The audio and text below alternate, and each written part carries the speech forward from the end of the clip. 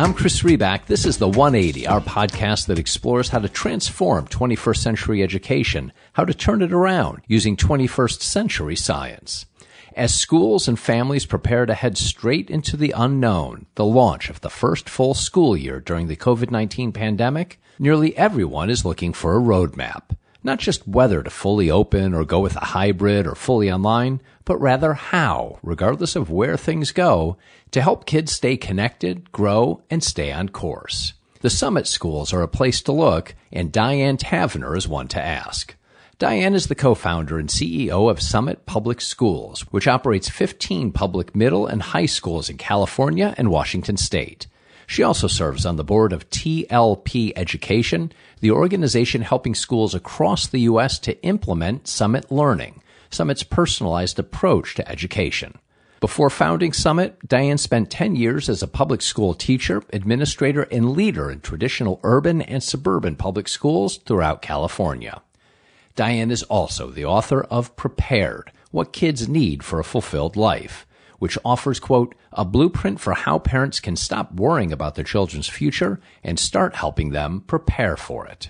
As you'll hear, that personalized approach, one that puts relationships at the center of learning and leverages a continuous learning platform, was key to navigating the disruptions last spring and maintaining a productive environment. And now Summit is prepared to do it again.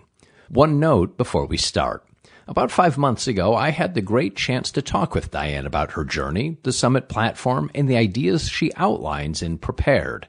Unfortunately, just as that conversation was about to post, COVID-19 hit, schools were in turmoil, and we had to delay.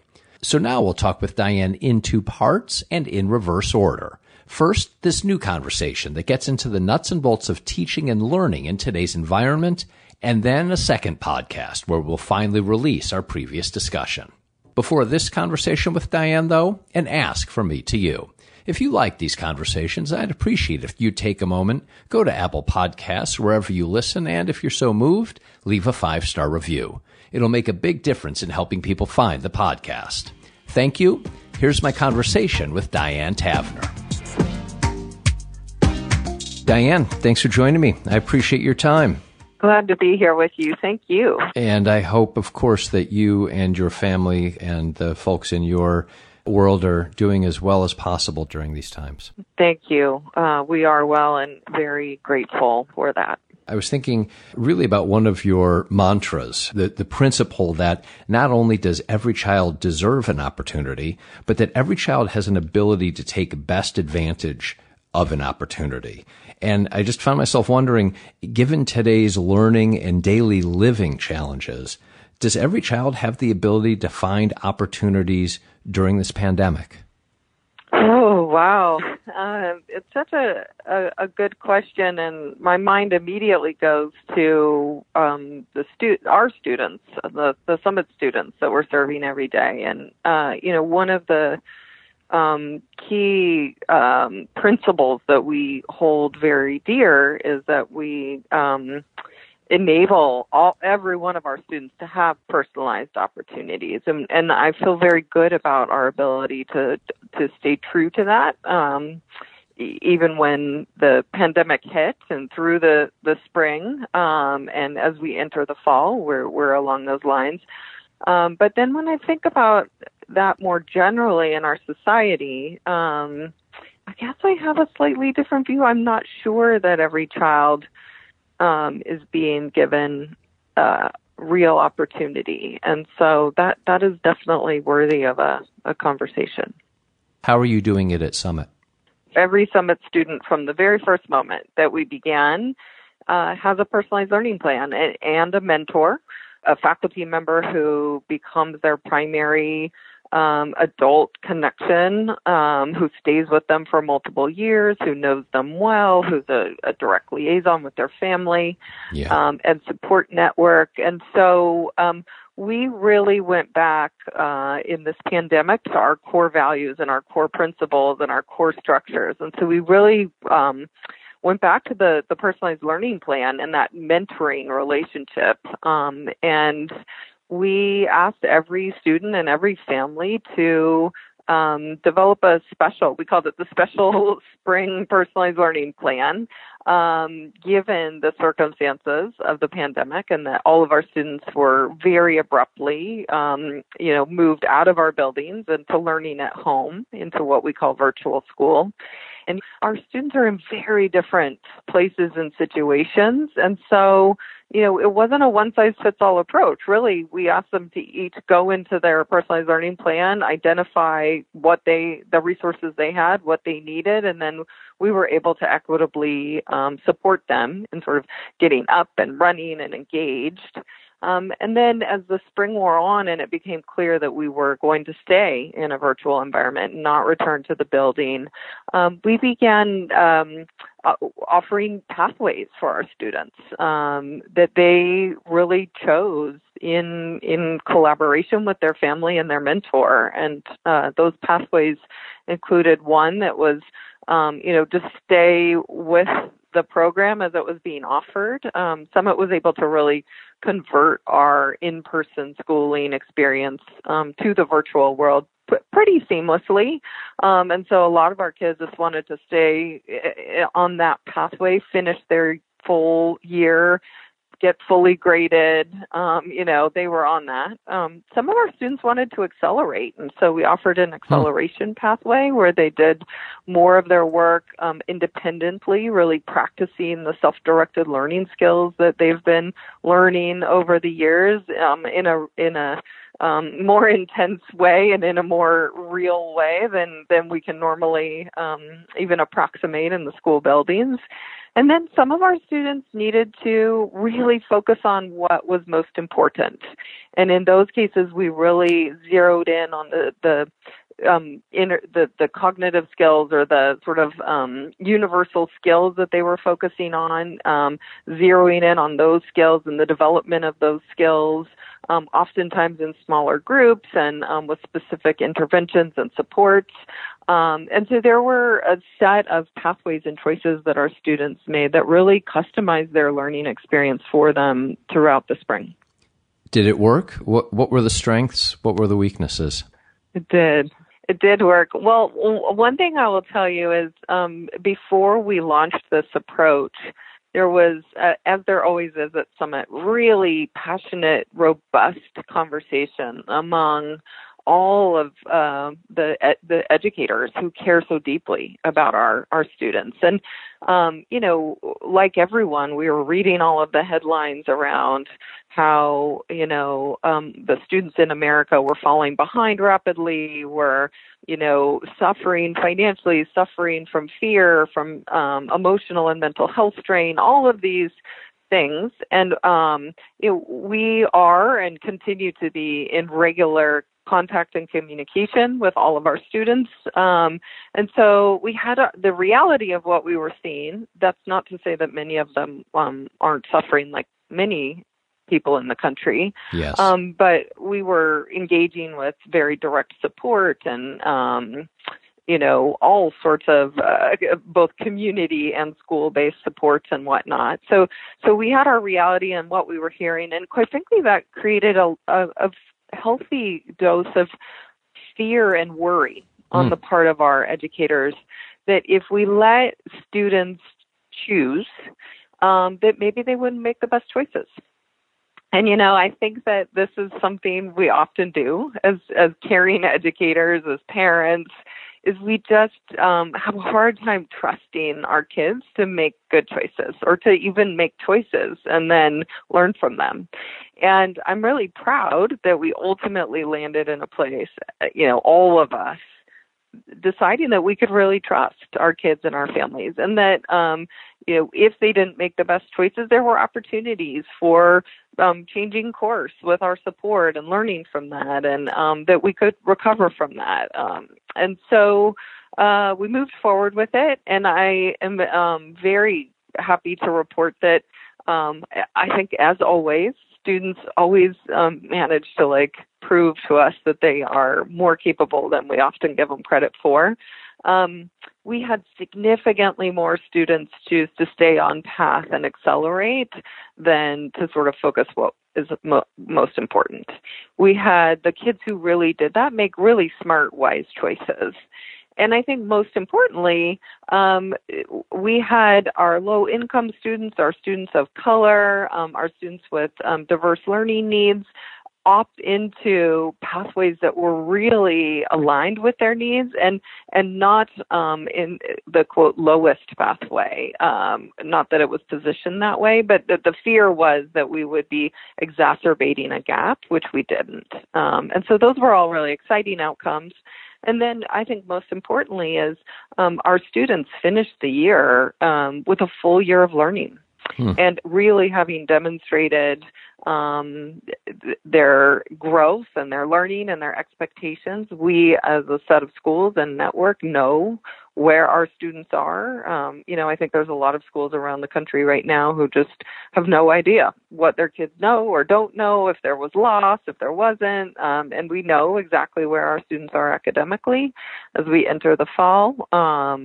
We were able to conclude the year in a timely fashion. And so to give families and students and teachers a break before we re-engage in what will, I'm sure, prove to be an interesting and challenging and unique year. And so, overall, incredibly successful. Well, I love your euphemisms, interesting, challenging, and unique. Yes, it surely will be. I want to ask you more about some of these really practical obstacles that it sounds like, to the best of your ability and the family's abilities, everyone tried to overcome. And these are the obstacles that I think so many families face. You mentioned broadband. You mentioned workspace. We all know about limited access to devices. You also mentioned family and health realities that made daily living, in some cases, close to impossible for many families. And I found myself kind of wondering, is there a connection between the trust and the relationships that are at the center of the Summit model and the ability to address obstacles like we just discussed? So how did you execute it within Summit, and are there any lessons that other schools or environments might be able to take? I think the answer is yes. I think, let me just start by telling you how a normal Summit day begins. And this is when we're in the building and now when we're in the virtual world. And this part has not changed. And I think it's core to your question. Every morning, our students begin their day in their mentor group. And so the mentor, as we've talked about, is the singular adult who really stays connected to them throughout their entire time at the school, who meets with them weekly in a one-to-one check-in, who's a connection to their family and helps them develop their personalized learning plan. And there's a familiar morning routine that's really rooted in the science of learning and human development. And so this group gathers together. It's the same group of students. They stay together for years with their mentor. They gather. They open with something joyful and pleasant. So it's, usually it's 5 minutes, but it could be a fun game or a fun prompt. And it's just a way of connecting on a human level. And then they spend about 3 minutes doing a mindfulness, 3 to 5 minutes doing a mindfulness activity. And so we know a daily practice around mindfulness is critically important. When we're in the building and even when we're in the virtual world, getting kids to sort of settle and ground themselves before they begin their day. Lots of kids have a lot of stuff going on in their lives. And, even as they're entering the building or the day, they've got a lot of that happening, and the ability to sort of have a practice around centering yourself and getting yourself focused is really critical. So they do that together. And then they launch what we call the self-directed learning cycle activity, which is really about identifying their goals for the day. individually, but then they're in a supportive community. And so they'll make those goals often public and support each other, ask for help, offer help. So there's a whole ritual around reflecting on the previous day and what they were able to accomplish and achieve, and therefore what they want to work on today. And that, of course, attaches to their bigger goals, week, year, quarter, multiple years. So that is the ritual in the morning, and then they go into a practice of doing some self-directed work that enables them to set themselves up for the day, begin work on their goals, and also meeting one-to-one with their mentor. One day a week, they engage in a circle activity. So this is a really, again, an approach that's really rooted in the science for how a group of people can regularly engage and build relationship and trust, and work on issues of identity and emotional health, and growth and development. So they do that as a community one time a week. And so that's how our kids begin their day every day of every year that they're in Summit, both in person. But what was fascinating is it translated perfectly to the virtual world. It sounds like it would. I mean, it sounds like the type of process that would translate. It did. And it was the anchor that ensured that we did not lose connection, that our students never felt alone. I'll tell you something interesting. The country called the move home distance learning, and you haven't heard me say that word yet, and I won't, because that we refuse to call it distance learning. The last thing kids need in this moment is to be distanced. They need to be connected. They need to be in relationship. They need to be seen. And so we never wanted to use the word distance. And so we literally said the only difference is between if we're in the building or virtual. That's it. There's no distance there between us. We can still be connected, and we're going to find different tools and ways to do that. But like I just said, some of our routines translated perfectly. And in fact, kids are so creative. What mentors started discovering is, they have these invites to join these virtual rooms. And, on days when one of the kids was celebrating a birthday, the mentor would show up and the whole group was there early with balloons and banners to surprise the student whose birthday it was. Or the mentors would discover they started using the links of the rooms to have lunch together. So they'd log back in at lunchtime and just hang out in the room. When you build connection like that, it doesn't go away when you're physically separated. And humans are really creative in their way to stay connected and really feed that need to be part of a community. I think it really illuminates what is possible with a pretty simple and efficient routine and approach. That when we went into the virtual world, we never lost track of a student. If they would enter the space in the morning and someone wasn't there, part of what the group would do would start chatting them and start texting them, where are you? We miss you. We want you here. And next thing you know, the student would pop on. The next piece about that is, moving to the virtual world, one of the things we didn't anticipate is how personal it was. Suddenly you're in people's homes in a way that you've never been before. Yes. And rather than shy away from that, we really, I think, thoughtfully embraced that. And we anticipated that was going to happen. We, talked about and instructed our kids in how to be thoughtful about that. Where do you set up? What do you wear? How do you, appropriately engage? And it's okay, if your cat climbs across the screen, because we've heard about your cat and it's kind of fun to see your cat and your dog. And, if your mom comes in and hands you a glass of water, we want to wave hi to your mom because we've heard about your mom. And so there became this culture of extending and deepening the relationship, believe it or not, even though we were virtual. And I think in that process, because the mentor has built such a close relationship, the mentor was really able to observe when it looked like a student might need support on some level, and or to be in relationship close enough where the student was able to directly articulate that.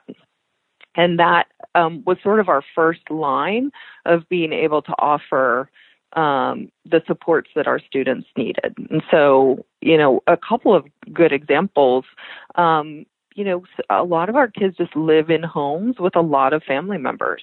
And when they suddenly were all in the home, there just really wasn't a space for them to work that was quiet or, that was not distracting. And so there were some simple solutions to that. Noise canceling headphones that we were able to send to those students. We were able to just locate some, sort of immovable barriers that they could put up to kind of build a little bit of a workspace, even in a crowded apartment. Certainly the bandwidth issues we were able to deal with. And one of the interesting things we learned is, we did that right out of the gate. We anticipated that before we even closed and got kids hotspots and or signed up for free Wi-Fi, et cetera.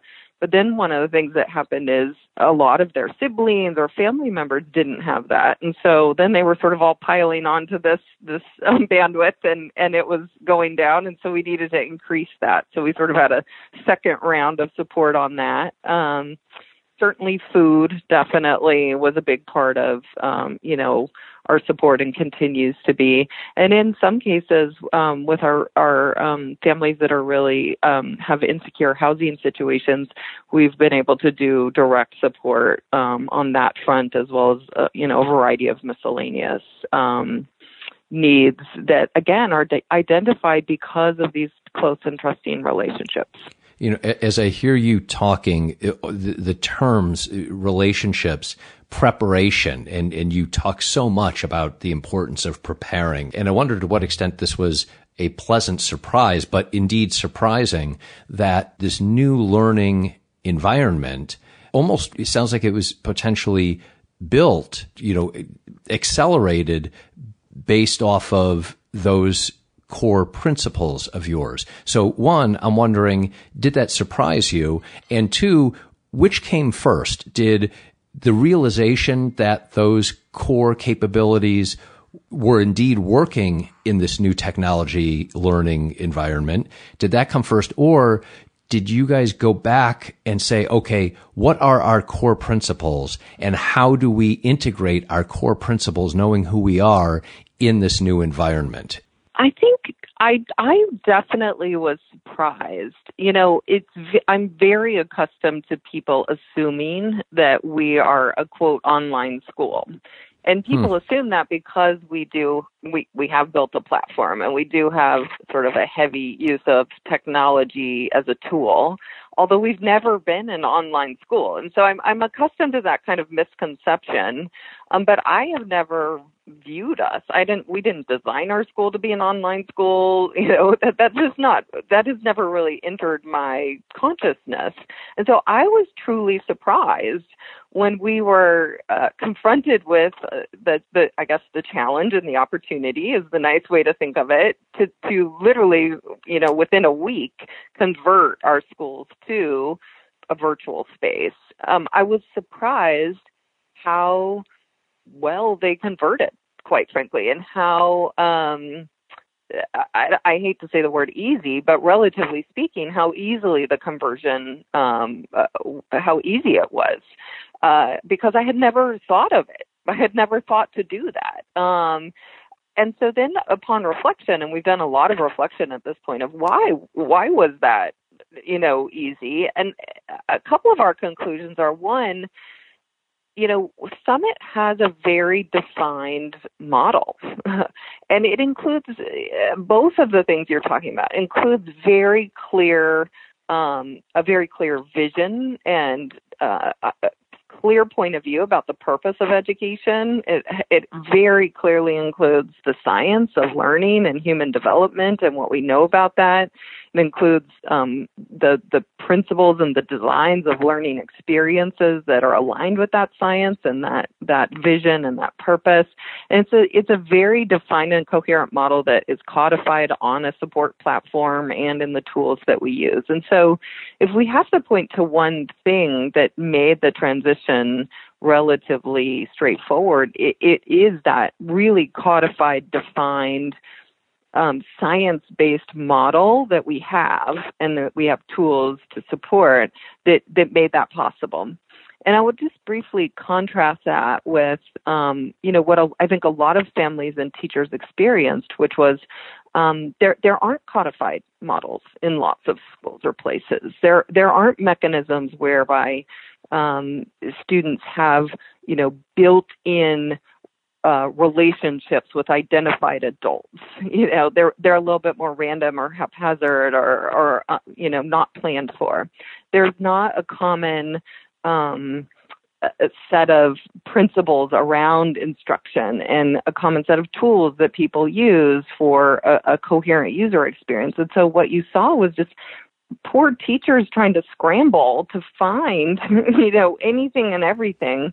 Yes. And then families being bombarded by all those different things that aren't coherent and don't make sense and were completely overwhelming. And I think what you saw in that moment was the stark difference between an aligned, coherent model that's really grounded in science versus one that just isn't a model and doesn't really exist and isn't grounded in science.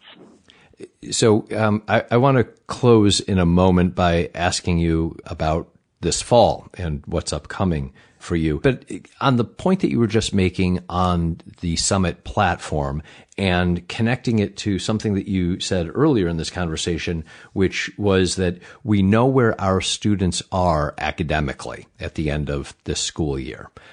How did you do that? How do you know that? Is measurement a part of the platform that's understandable, or do aspects of the platform allow for the regular understanding and recognition of where students are? It's a great question, and the platform certainly captures the data and facilitates the knowing and the assessment, if you will. But the key there, the key concept is we have assessment embedded and ongoing in the learning process. And so it's not a separate event. We don't rely on an annual standardized test or, benchmark assessments that happen every 6 to 8 weeks that are disconnected from the learning experience and the daily learning. We actually have both the formative assessment, so the sort of daily ongoing assessment, as well as the summative assessment, which is happening, a little bit less frequently, but nonetheless consistently embedded in the project-based learning experiences that our kids are engaged in every day. And it's just a natural part of the learning process and cycle. And because that's all aligned to a common set of universal skills and knowledge that is captured in the platform and facilitated by the platform, we constantly know where every student is every day of their learning, whether we're in the building or out of the building. And that very easily translated from the physical world to the virtual world. What do you anticipate this fall? Well, what we know at this point is that given where we are geographically and our sort of local health guidance, we will not start school in the buildings at all. So we will be 100% virtual when we launch. Like everyone, we are in a position where we're constantly monitoring, and we'll wait and see when we could potentially return to the buildings. I'll be honest, we've sort of planned for and anticipate a full year of virtual school.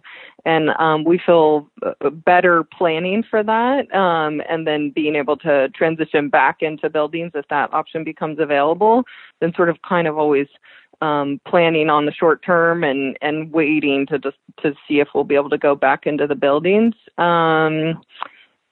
Our focus is really on taking everything that worked well and that we learned in the spring and continuing to improve it and make it even better. There's the added challenge of, we're now launching a year with students who we've never met before and haven't built a relationship with, unlike in the spring when we had done that work and then relied on it as we exited. Yes. And so a lot of our thinking is around, well, how do you start a relationship in the virtual world? And how do you build those connections and bonds I was just talking about when you're not in person? And so that is where our energy and attention is right now. We're feeling very good about it. Again, it's not about changing who we are or what we do. It's about thinking about how you achieve those same goals and those same outcomes and those same design elements, just in a different medium, quite frankly. And so, we're discovering pleasant surprises and opportunities that exist in this world and really trying to remain hopeful and optimistic and take advantage of those things. And Diane, I know, in having had the privilege to talk with you, there is no way that your expectations of what children can achieve, there's no way that those expectations have lowered or changed. Absolutely not. No. Does that remain realistic? Yes. Is it fair for you to have those expectations still? I would argue not only fair but imperative. Our kids deserve the opportunity to achieve all that they want to achieve. They only get to do 9th grade once. They only get to do 10th grade once. And we really fundamentally believe it's deeply inequitable if we are not providing them a full, rich opportunity at this moment in their life. For us, this is the twin pandemic of both COVID, but also the racial inequity reckoning we're having in our country. And we are very committed to ensuring that all of our kids have every opportunity they deserve. Diane, thank you. Thank you for your time, and thank you for the hard work that you continue to do for and with children and their families. Thank you. It was great to be with you. That was my conversation with Diane Tavenner. My thanks to Diane for joining and you for listening. To learn more about how to transform 21st century education using 21st century science, go to turnaroundusa.org. I'm Chris Reback. I'll talk with you soon.